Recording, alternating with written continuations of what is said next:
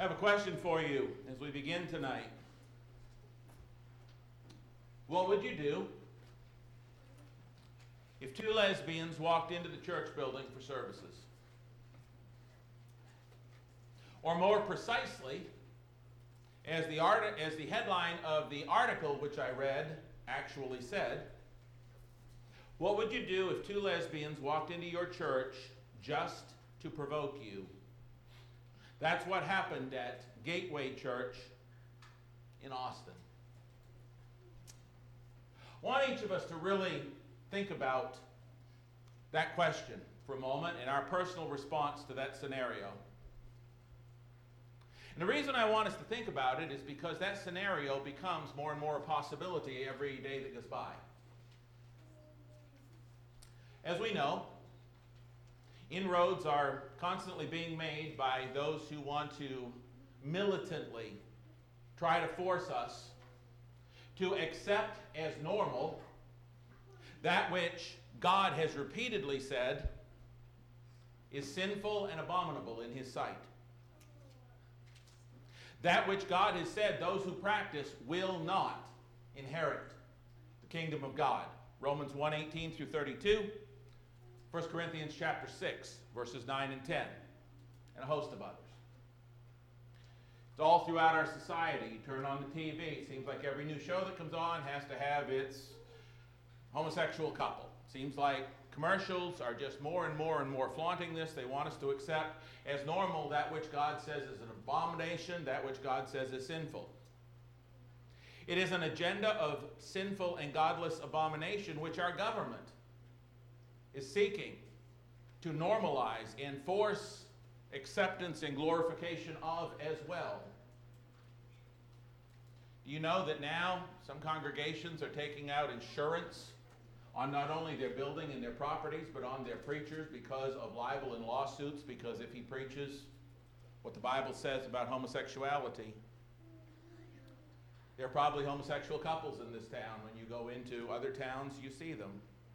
So again, I ask the question, what would you do if a homosexual couple walked in hand, stared you in the face, just looking for trouble? Because that is exactly what happened in a congregation in Texas, a denomination, but nonetheless a congregation in Texas, according to a story from charismanews.com. I would like to share with you part of that story. The title was When Two Lesbians Walk into a Church Seeking Trouble. Let's just go for fun. We'll see how much we can push their buttons. Amy teased her girlfriend, who didn't like the idea of hanging around a bunch of Christians. Come on, Amy insisted. I hear their motto is come as you are. I just want to prove that they're come as you are, unless you're gay. Amy had been in a 9-year lesbian relationship that had broken up, leaving her wondering why her deepest longings could never be satisfied. She and Rachel had just started hanging out when they decided to attend one Sunday morning. Amy admitted, I came on a mission to shock people.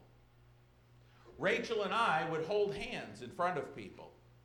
And again, this real rubber meets the road 2022 sermon. What would you do? How would you react? Male or female couple if they walked in? Let me read the rest of the story.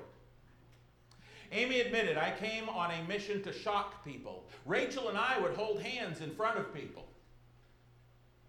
But instead of the disgusted looks of contempt that we expected, people met eyes with us and treated us like real people. So we started coming to church weekly. We kept moving closer to the front each week, trying to get a reaction so that we would be rejected sooner rather than later. Listen to this. When we couldn't shock people, we stopped trying and started learning. Not long after that, Rachel and I stopped seeing each other, but I kept coming to church because I was searching for something, Amy admitted. I definitely wasn't looking to change. It wasn't my lesbian lifestyle I was bringing to God, but I wondered if God had answers to my deeper longings. The problem was I didn't trust God at all. But the more I listened and learned about the teachings of Jesus, the more I started to actually believe that God really did love me. I heard more and more about being his masterpiece. And in time, I started to believe it. The more I believed God actually could see something of value in me, the more I trusted him. Over time, Amy slowly opened her heart in struggles to Christ. She said it took several years, but as I moved closer and closer to Christ, he gently took me on a very surprising journey. First, I found out my father had 9 affairs while I was growing up, a secret that rocked my world. I began to learn how the roots of my sexual issues tied together with my dad's. Just like him, I was using people to try to find that which I was searching for. Amy continued to grow in her knowledge of the Scriptures, falling more and more in love with the Lord. And at that point, the story goes on and talks about some of the terrible abuses that she had suffered at the hands of men as a child, a very young child, and how that helped lead her toward the direction her life had taken. But finally, this last paragraph, she said, I realize God knows more about me than I know about myself, and he wants to bring healing to these wounds. So I fully gave him my heart and body, everything. As I continued to seek him, the lesbian struggles fell away. I'm not saying that's how God works with everyone, but it's how he's healing me. The more I focus on God's love for me, the less I want anything to get in the way of his work in me. Isn't that awesome? Isn't that what we're here for? So that brings us to some very serious questions, and tonight's sermon is kind of a follow-up to this morning's on compassion, and not by any stretch negating or neutralizing the truth of God's word. Never. Sin is never right. That's why I gave you the introduction to this that I did. Sin is never right. Not complying with God's commands is always wrong. But there are some very serious questions we need to consider when it comes to the inevitable encounter that is going to happen. It's going to happen sooner or later in today's society. How are we going to respond when that happens, brethren? Are we going to respond with looks of disgust and disdain, or with eyes full of love for the lost and the hopeless? Because that's exactly what they are. Are we going to respond with avoidance and rejection, or with warm greetings and words of welcome? With furtive glances and hidden whispers, or with love and gratitude to Christ Jesus that they came? I guess the even greater question is, I want us to think about this. Why would we or should we treat them any differently than we do other lost souls and lost sinners showing up at the church building? For example, why would we treat them any differently or less warmly than we do, for example, the couple that comes to services that's living together and not married? The couple that's living in adultery? Why should we treat them any differently or less warmly than we do those who drink, those who party, those who smoke and harm their body, those who steal maybe from their place of employment? Why should we treat them any different than those who are caught up in the sin of covetousness, or those caught up in the sin of idolatry such as denominationalism? Why should we treat them any different than we do those who are caught up in the sin of envy and greed? How do we respond to those folks when they come through the door? People that are living together, or people that are gamblers or greedy. How do we treat them? The denominationally idolatrous. Do we treat them with furtive glances and hidden whispers? Or with warm welcomes and greetings, just hoping that they will hear something during the lesson that will make them want to know more about Jesus, something that will open the door for those caught in those other sins to learn more about the only way to salvation through Jesus Christ? Obviously, that's what we want. Question, really think about this. Are those who are living in adultery or idolatry, are those who are living in revelry, partying all the time, really any different or any better or any more noble and less of a sinner than those who are living in homosexuality? Not according to God. They're all in the same boat. Turn to me in your Bibles to 1 Corinthians chapter 6. This is by no means a defense of the abomination of homosexuality.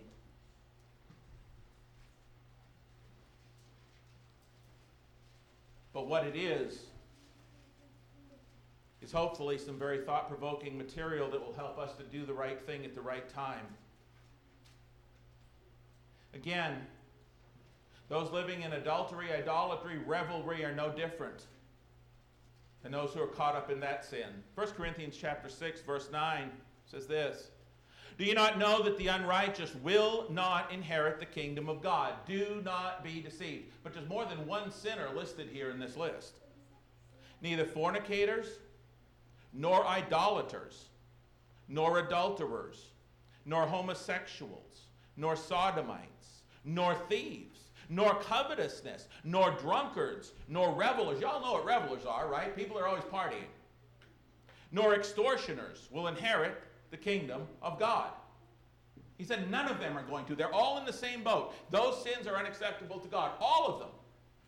None of those people who continue to live like that without repenting and turning to God, verse 11, are going to see the kingdom of God. They're not going to live in the kingdom of God. And if we were to go back up and read, which I won't because of time, but if we were to read chapter 6, verses 1 through 8 that leads up to this, you'll find out that it also talks about, although the words aren't mentioned, the sins of covetousness and the sin of being an extortioner to a degree. All of those sins, every one of them listed there, every single one of them requires the blood of Christ for forgiveness. Is that right? They're all on the same level, right? Jesus had to die for the revelers and the idolaters and all of that just as much as any of those others. They're all on the same level. Same thing it tells us in Galatians chapter 5. Please turn there. Galatians chapter 5. In Galatians chapter 5, we know the text well, but listen carefully. Verses 19 through 21. "The works of the flesh are evident, which are adultery, fornication, uncleanness, lewdness, idolatry, sorcery, hatred, contentions, jealousies, outbursts of wrath." You ever had an angry outburst? Just saying. "Selfish ambitions, dissensions, heresies, envy, murders, drunkenness, revelries, and the like, of which I tell you beforehand, just as I told you in time past. Those who practice such things will not inherit the kingdom of God." This list of these people that are involved in Galatians 5:19 through 21 shall not inherit the kingdom of God. 1 Corinthians chapter 6, 9 through 11. These people shall not inherit the kingdom of God. All of these sins are on the same level. Anybody who continues to practice any of these shall not inherit the kingdom of God. And yet, how do we treat the greedy gambler, the sexually immoral couple, or the idolatrous denominationalist? When they come through those doors on a Sunday morning as a visitor, how do we treat them? I'll tell you how we treat them. I'll tell you how we better treat them. We treat those people with the love and compassion of Christ, don't we? Don't we? We better. We love to have visitors, don't we? I mean, where better for sinners to come than to the Lord's church? And so we love them. Why? Because we approve of their sin? No. We don't approve of sin. Sin is never right. But because we are glad they came, that's why we treat them with love and mercy. Because we are glad they came, knowing there is no other place in the world that they need to be more, precisely because of their sin. It's not an approval of sin to approve of sinners. It is not an approval of sin to welcome sinners. We love them and welcome them all precisely because of their sin and the fact that Jesus Christ, this Jesus that we have to give them, is the only answer for, cure for, and way out of an avenue to the Father. He's the only cure for what ails them. He's it. He's the only answer to their problem. He's the only way out of that sin. He is the only avenue to the Father. In all of those cases. Some may say, well, yeah, I know, but I thought the sin of homosexuality was an abomination to God. It is. No doubt, yeah, it is. The Bible tells us that in Leviticus 18, verse 22. Leviticus 20, verse 13, the word is there. It's an abomination. And just while we're on the topic, so is cross-dressing. Deuteronomy 22:5 says, a woman shall not wear anything that pertains to a man, nor shall a man put on a woman's garment, for all who do so are an abomination to the Lord your God. That couldn't be any clearer while we're on the subject. But here's the thing. Here's the thing. The word abomination is not just limited to those sorts of sins. Did you know that the word abomination, this is shocking, okay? Till you really hear it the first time and think about it. Did you know that the word abomination occurs in the Bible, in the American Standard Translation, the American Standard Version translation, the word abomination occurs 157 times in 143 verses. That's a whole lot of abomination. 157 times in 143 verses in the American Standard Version Bible. And brethren, those do not all have to do with the sin of homosexuality and its related deviancies. For example, did you know, and other versions will use some of these texts, the actual word abomination will occur there as well. Did you know that lying lips are an abomination to the Lord? Proverbs chapter 12, verse 22. Lying lips are an abomination to God. Did you know that dishonest scales, or today we might say those who use shady business practices, are an abomination to the Lord? Proverbs 11, verse 1. Proverbs 20, verse 10. Proverbs 20, verse 23. We have somebody come into the building who's a shady businessman. We've had dealings with them, and we know that they have a reputation for not always dealing justly and fairly. Let me ask you a question. Do we welcome them into the church services, do we? Are we glad they came so they can learn about Jesus? Absolutely. But their sin is an abomination to God. You have 3 references from the Old Testament I just gave you. Did you know that those who are proud in heart are an abomination to the Lord as well? That very word is used. Proverbs chapter 16, verses 5 and 6 says, everyone proud in heart is an abomination to the Lord. That pretty well takes, God couldn't make that any clearer. Everyone proud in heart is an abomination to the Lord. Though they join forces, none will go unpunished. In mercy and truth, atonement is provided for iniquity, and by the fear of the Lord, one departs from evil. There's a beautiful promise there too, brethren. Yes, those who are proud in heart are an abomination to the Lord. You ever been proud of heart? Do you know people that are? Would you love for them to come to church and learn about Jesus? Would you welcome them? Absolutely. Because they need Jesus. The beauty is, in that same passage in Proverbs 16, 5 and 6, it says, in mercy and truth, atonement is provided for iniquity. There's an answer. There's an answer for their sin of a proud heart that's such an abomination. If they could just learn the fear of the Lord, they'd depart from that evil. The fact is that I'm trying to make here, the connection I'm trying to make is that the Lord used the same word, abomination, in condemnation of all those sins. And so that puts all of those sins, including the sin of homosexuality, on the same level in God's eyes. And that's something that needs to click with us.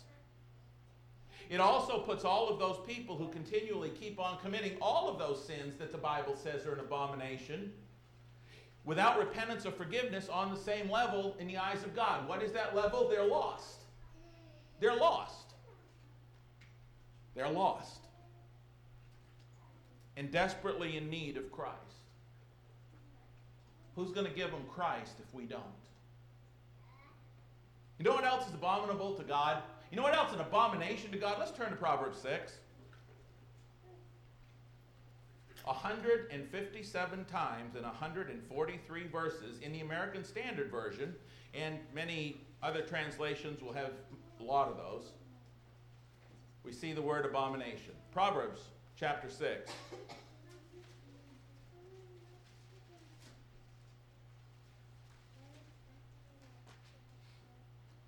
Say, I don't understand how they could be caught up in that sin. What a terrible thing it is. Agreed.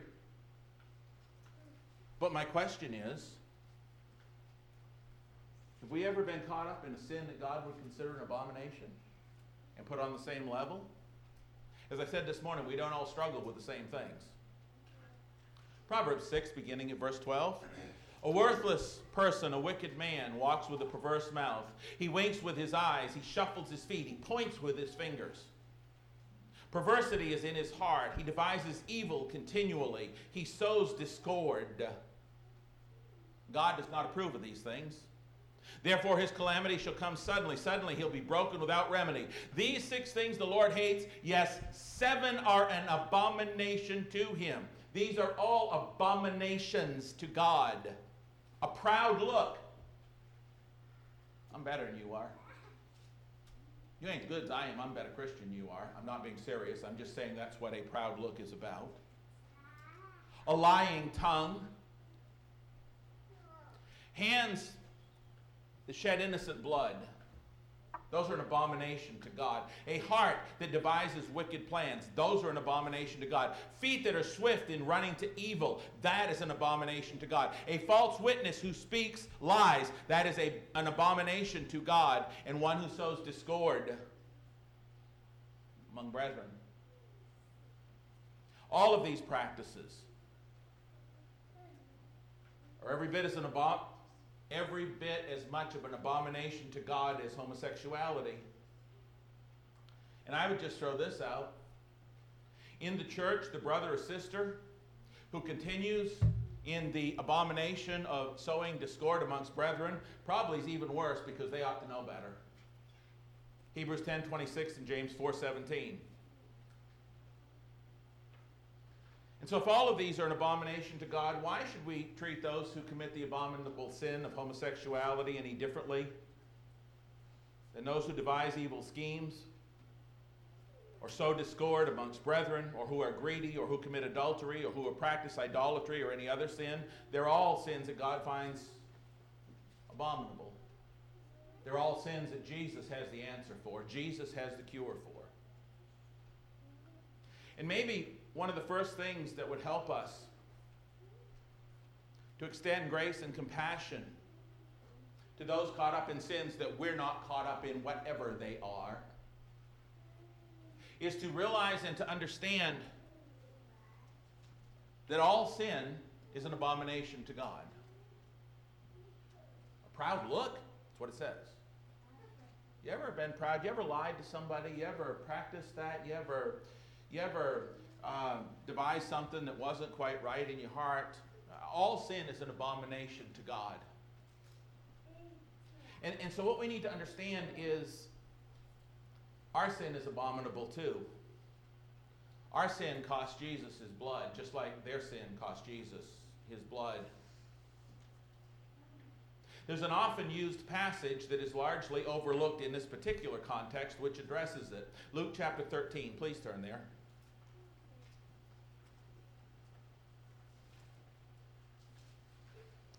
You know, we have this tendency to have a double standard, and our sin is a little bit less than everybody else's, and that's not what the Bible says. It's a point I've tried to make here fairly well. Luke 13, 1 through 5, look what it says.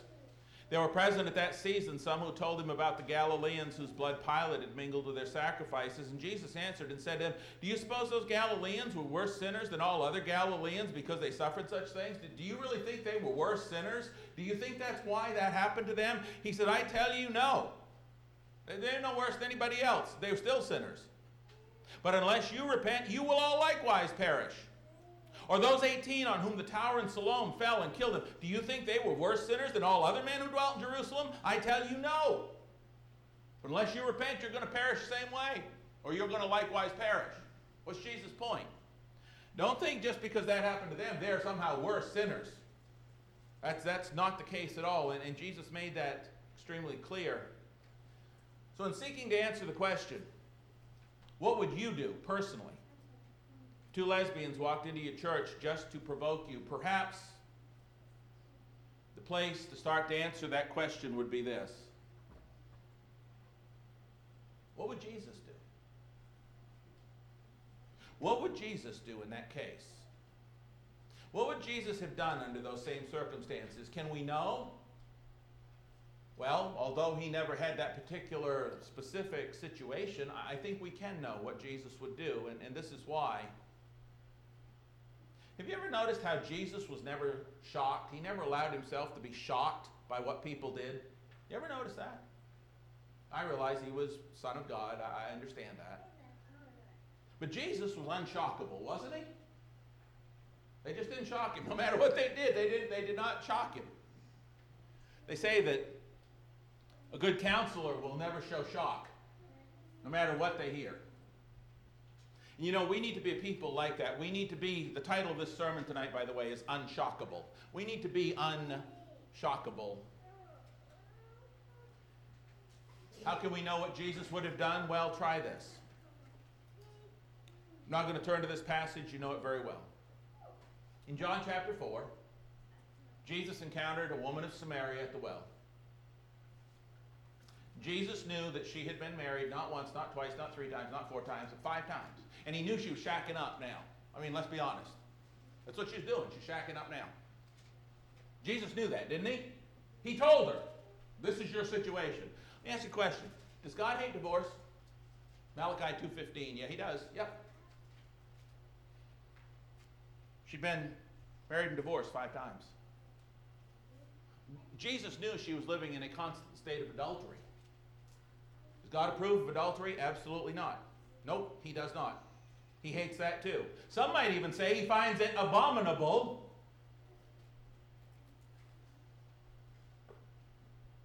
But how did he treat the woman?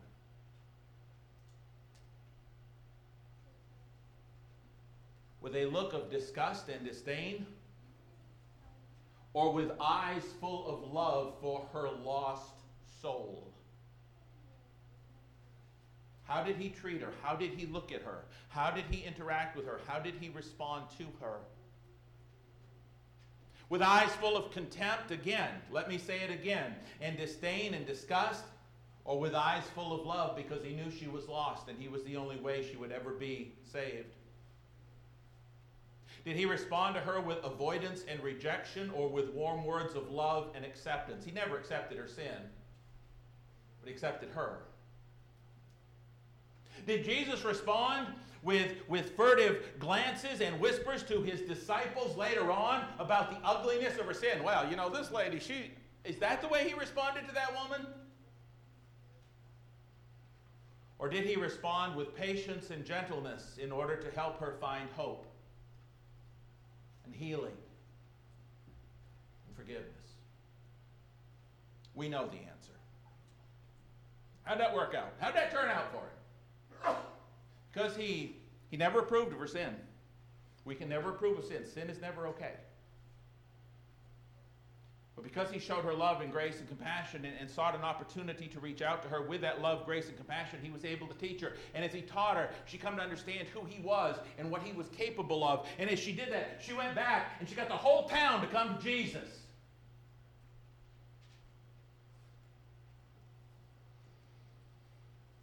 Wouldn't it be great? Wouldn't it be awesome to have somebody walk in here who's a known sinner of any stripe and come over time because we treat them with love in our eyes and compassion because we know they're lost and they're attracted to that and they see that they come to learn the absolute truth, and that they go back and convict the whole town of Shodo? Wouldn't that be awesome? Wouldn't it be awesome to have to put folding chairs out there in the foyer because of one conversion and who they dragged into this building? Wouldn't that be awesome? That's what happened. That's what happened. because Jesus loved her and hated her sin.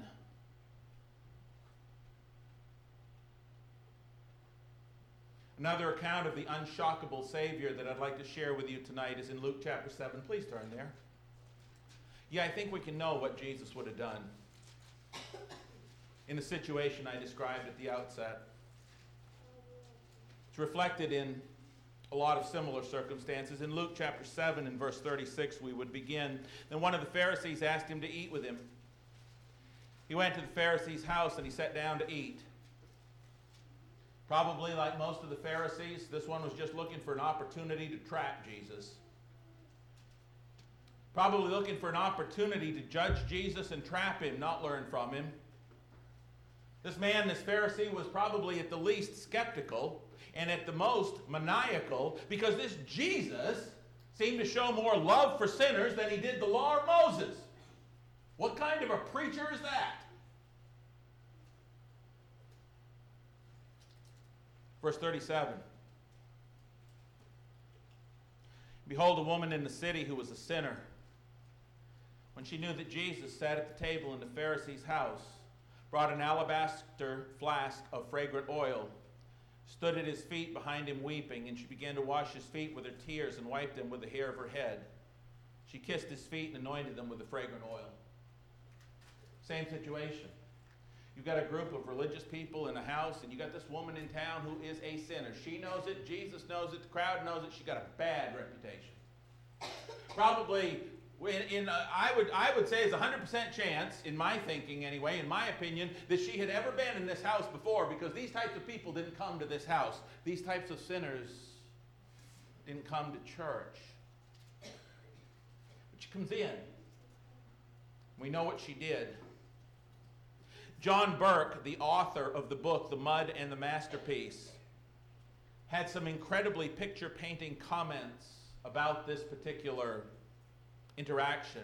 Obviously, this is not scripture, but it's very intriguing and insightful nonetheless for our putting ourselves there. Please listen. Again, it's a man's opinion, but he's trying to draw you a picture of this scene. Please listen. Middle Eastern dining style consisted of a 1-foot-high table with pillows on the floor for seating, with people sitting usually with feet stretched out to the side or behind them. As the meal proceeded, an immoral, we don't know what her sin was, but she was immoral. She was a sinner. An immoral woman crashed the party. She sheepishly made her way over to stand behind Jesus. Luke makes sure we know that she had lived a sinful life, verse 37. She did not just have a few slip-ups, but rather had made a life out of her sexual deviancies, and everyone knew it. Her mud was public knowledge. Her whole life she had felt judged and condemned by the religious establishment, so to go into the house of her tormentors took enormous courage. Yet there she stood. She stood there because Jesus was there. Somehow word on the street had traveled to her through the crowd she hung out with that there's hope in Jesus for the muddiest human.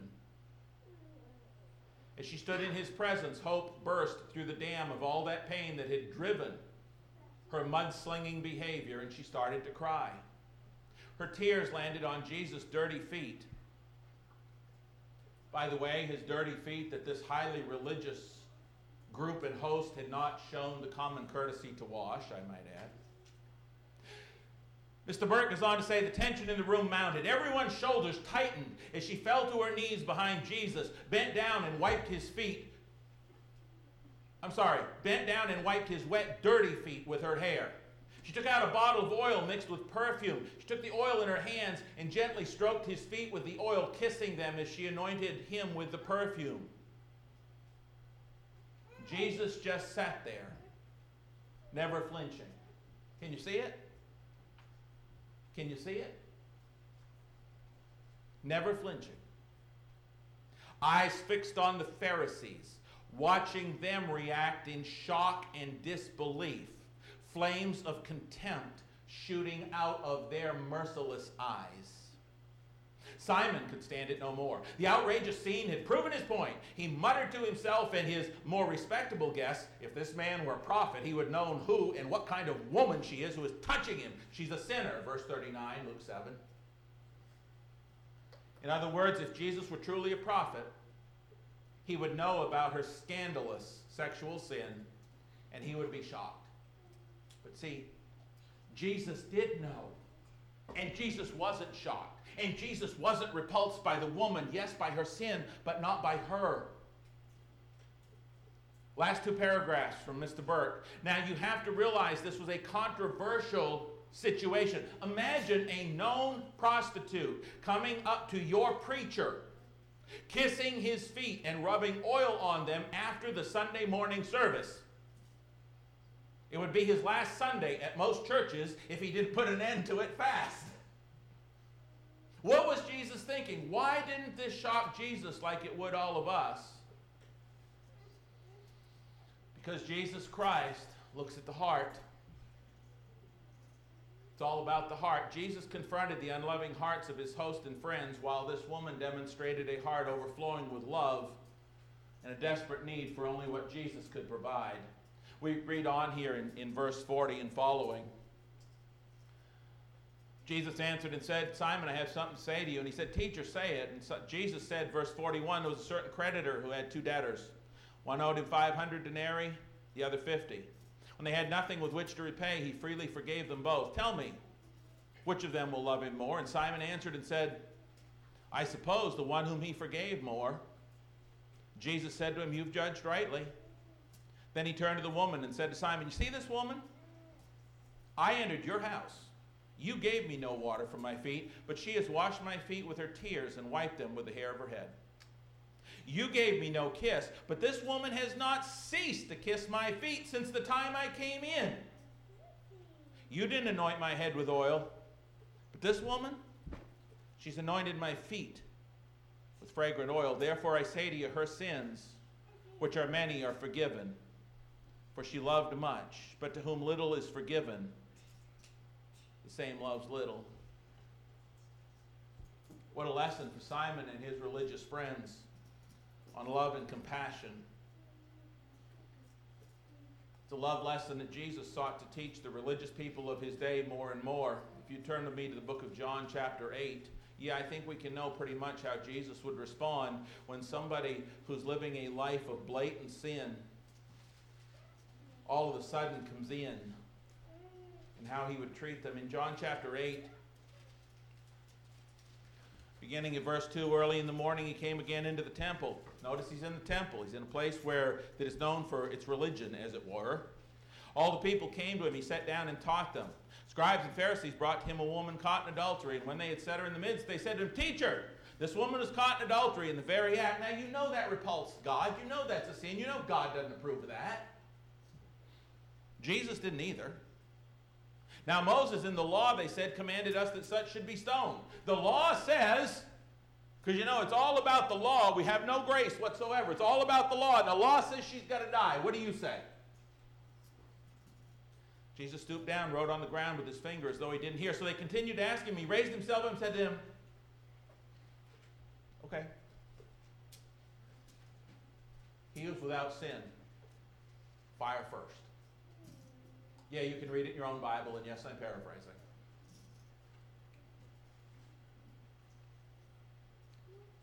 If you've never sinned, go ahead, fire away. Let her have it. Again, he stooped down and wrote on the ground. Then those who heard it, being convicted by their conscience, went out one by one, beginning with the oldest even to the last.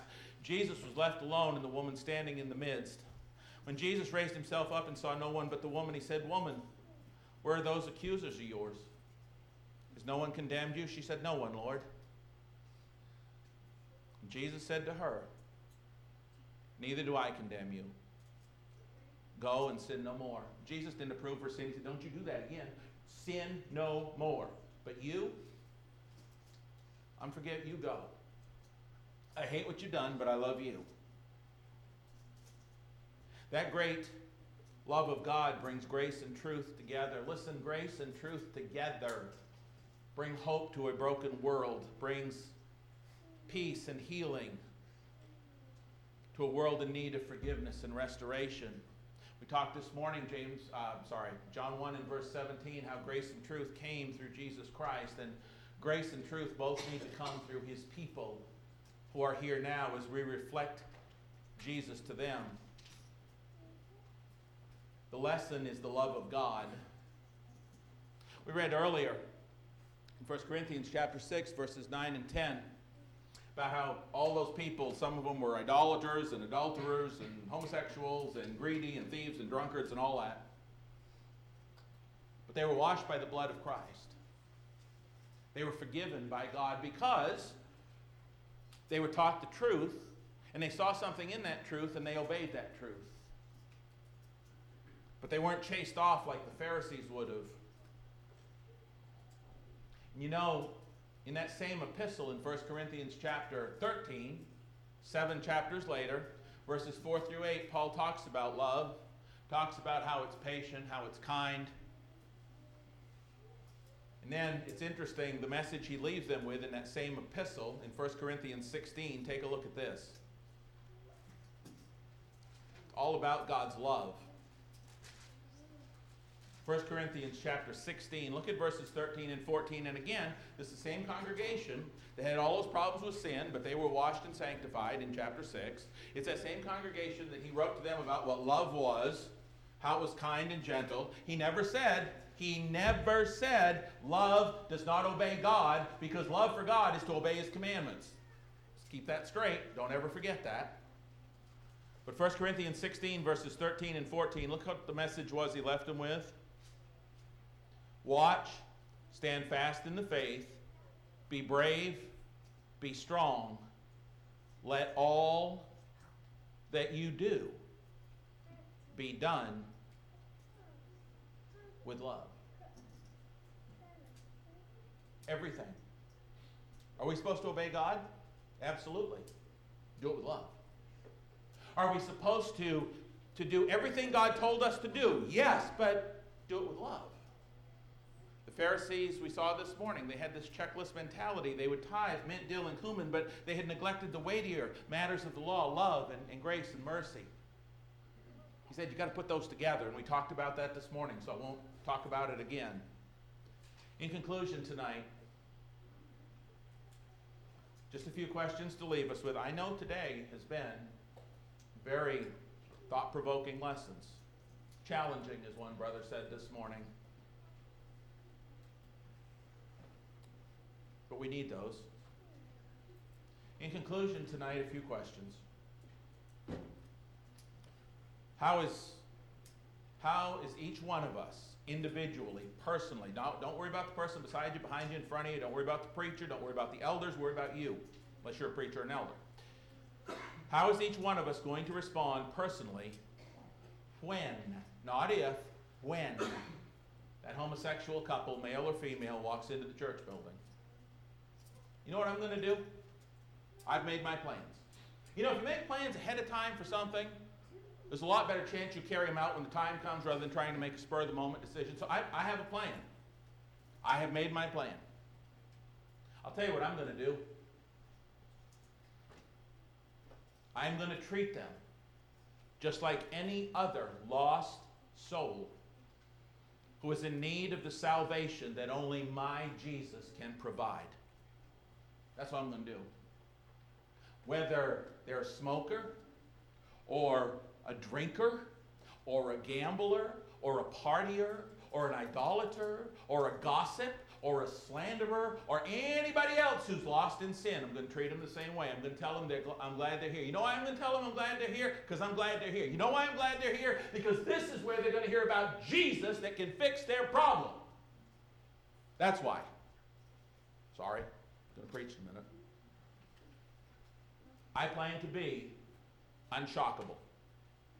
I'm going to greet them with a smile, welcome them, and again, tell them that I'm glad they're here, because I will be. Because if they're here, I will have a chance to share the good news of God's grace with them, to show them God's great love for them, to teach them the gospel of Christ, and to help them see how they need to repent and how special they are in the eyes of God, and how they need to be baptized for the forgiveness of their sins, and how they need to do all of these things, to go to heaven. They need to submit to the authority of Christ and become part of the saints. Because I'll tell you what, there ain't a member of this church who did not have sins that needed the blood of Christ. Is that right? If you didn't need the blood of Christ to forgive your sins, you couldn't be part of the church because you're baptized for the forgiveness of your sins. And all sin's an abomination to God.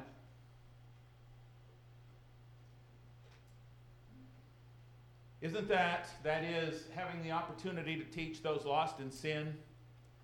What we're always to be about is the unshockable servants of the unshockable Savior. Isn't that what we're supposed to be about? Saving the souls of those lost in sin. It begins with love. It begins with Jesus. It begins with His forgiveness. It begins with me. And it begins with you. Hopefully tonight, if you are not a member of the Lord's church, it will begin with you as you are baptized into Christ for the forgiveness of your sins. If you need the prayers of the church for any reason, we would love to assist you with that as well. But understand this. All sin needs the blood of Christ to cover it, no matter what it is.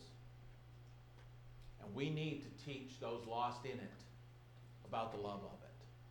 If you have a need, you come to the front as we stand and sing.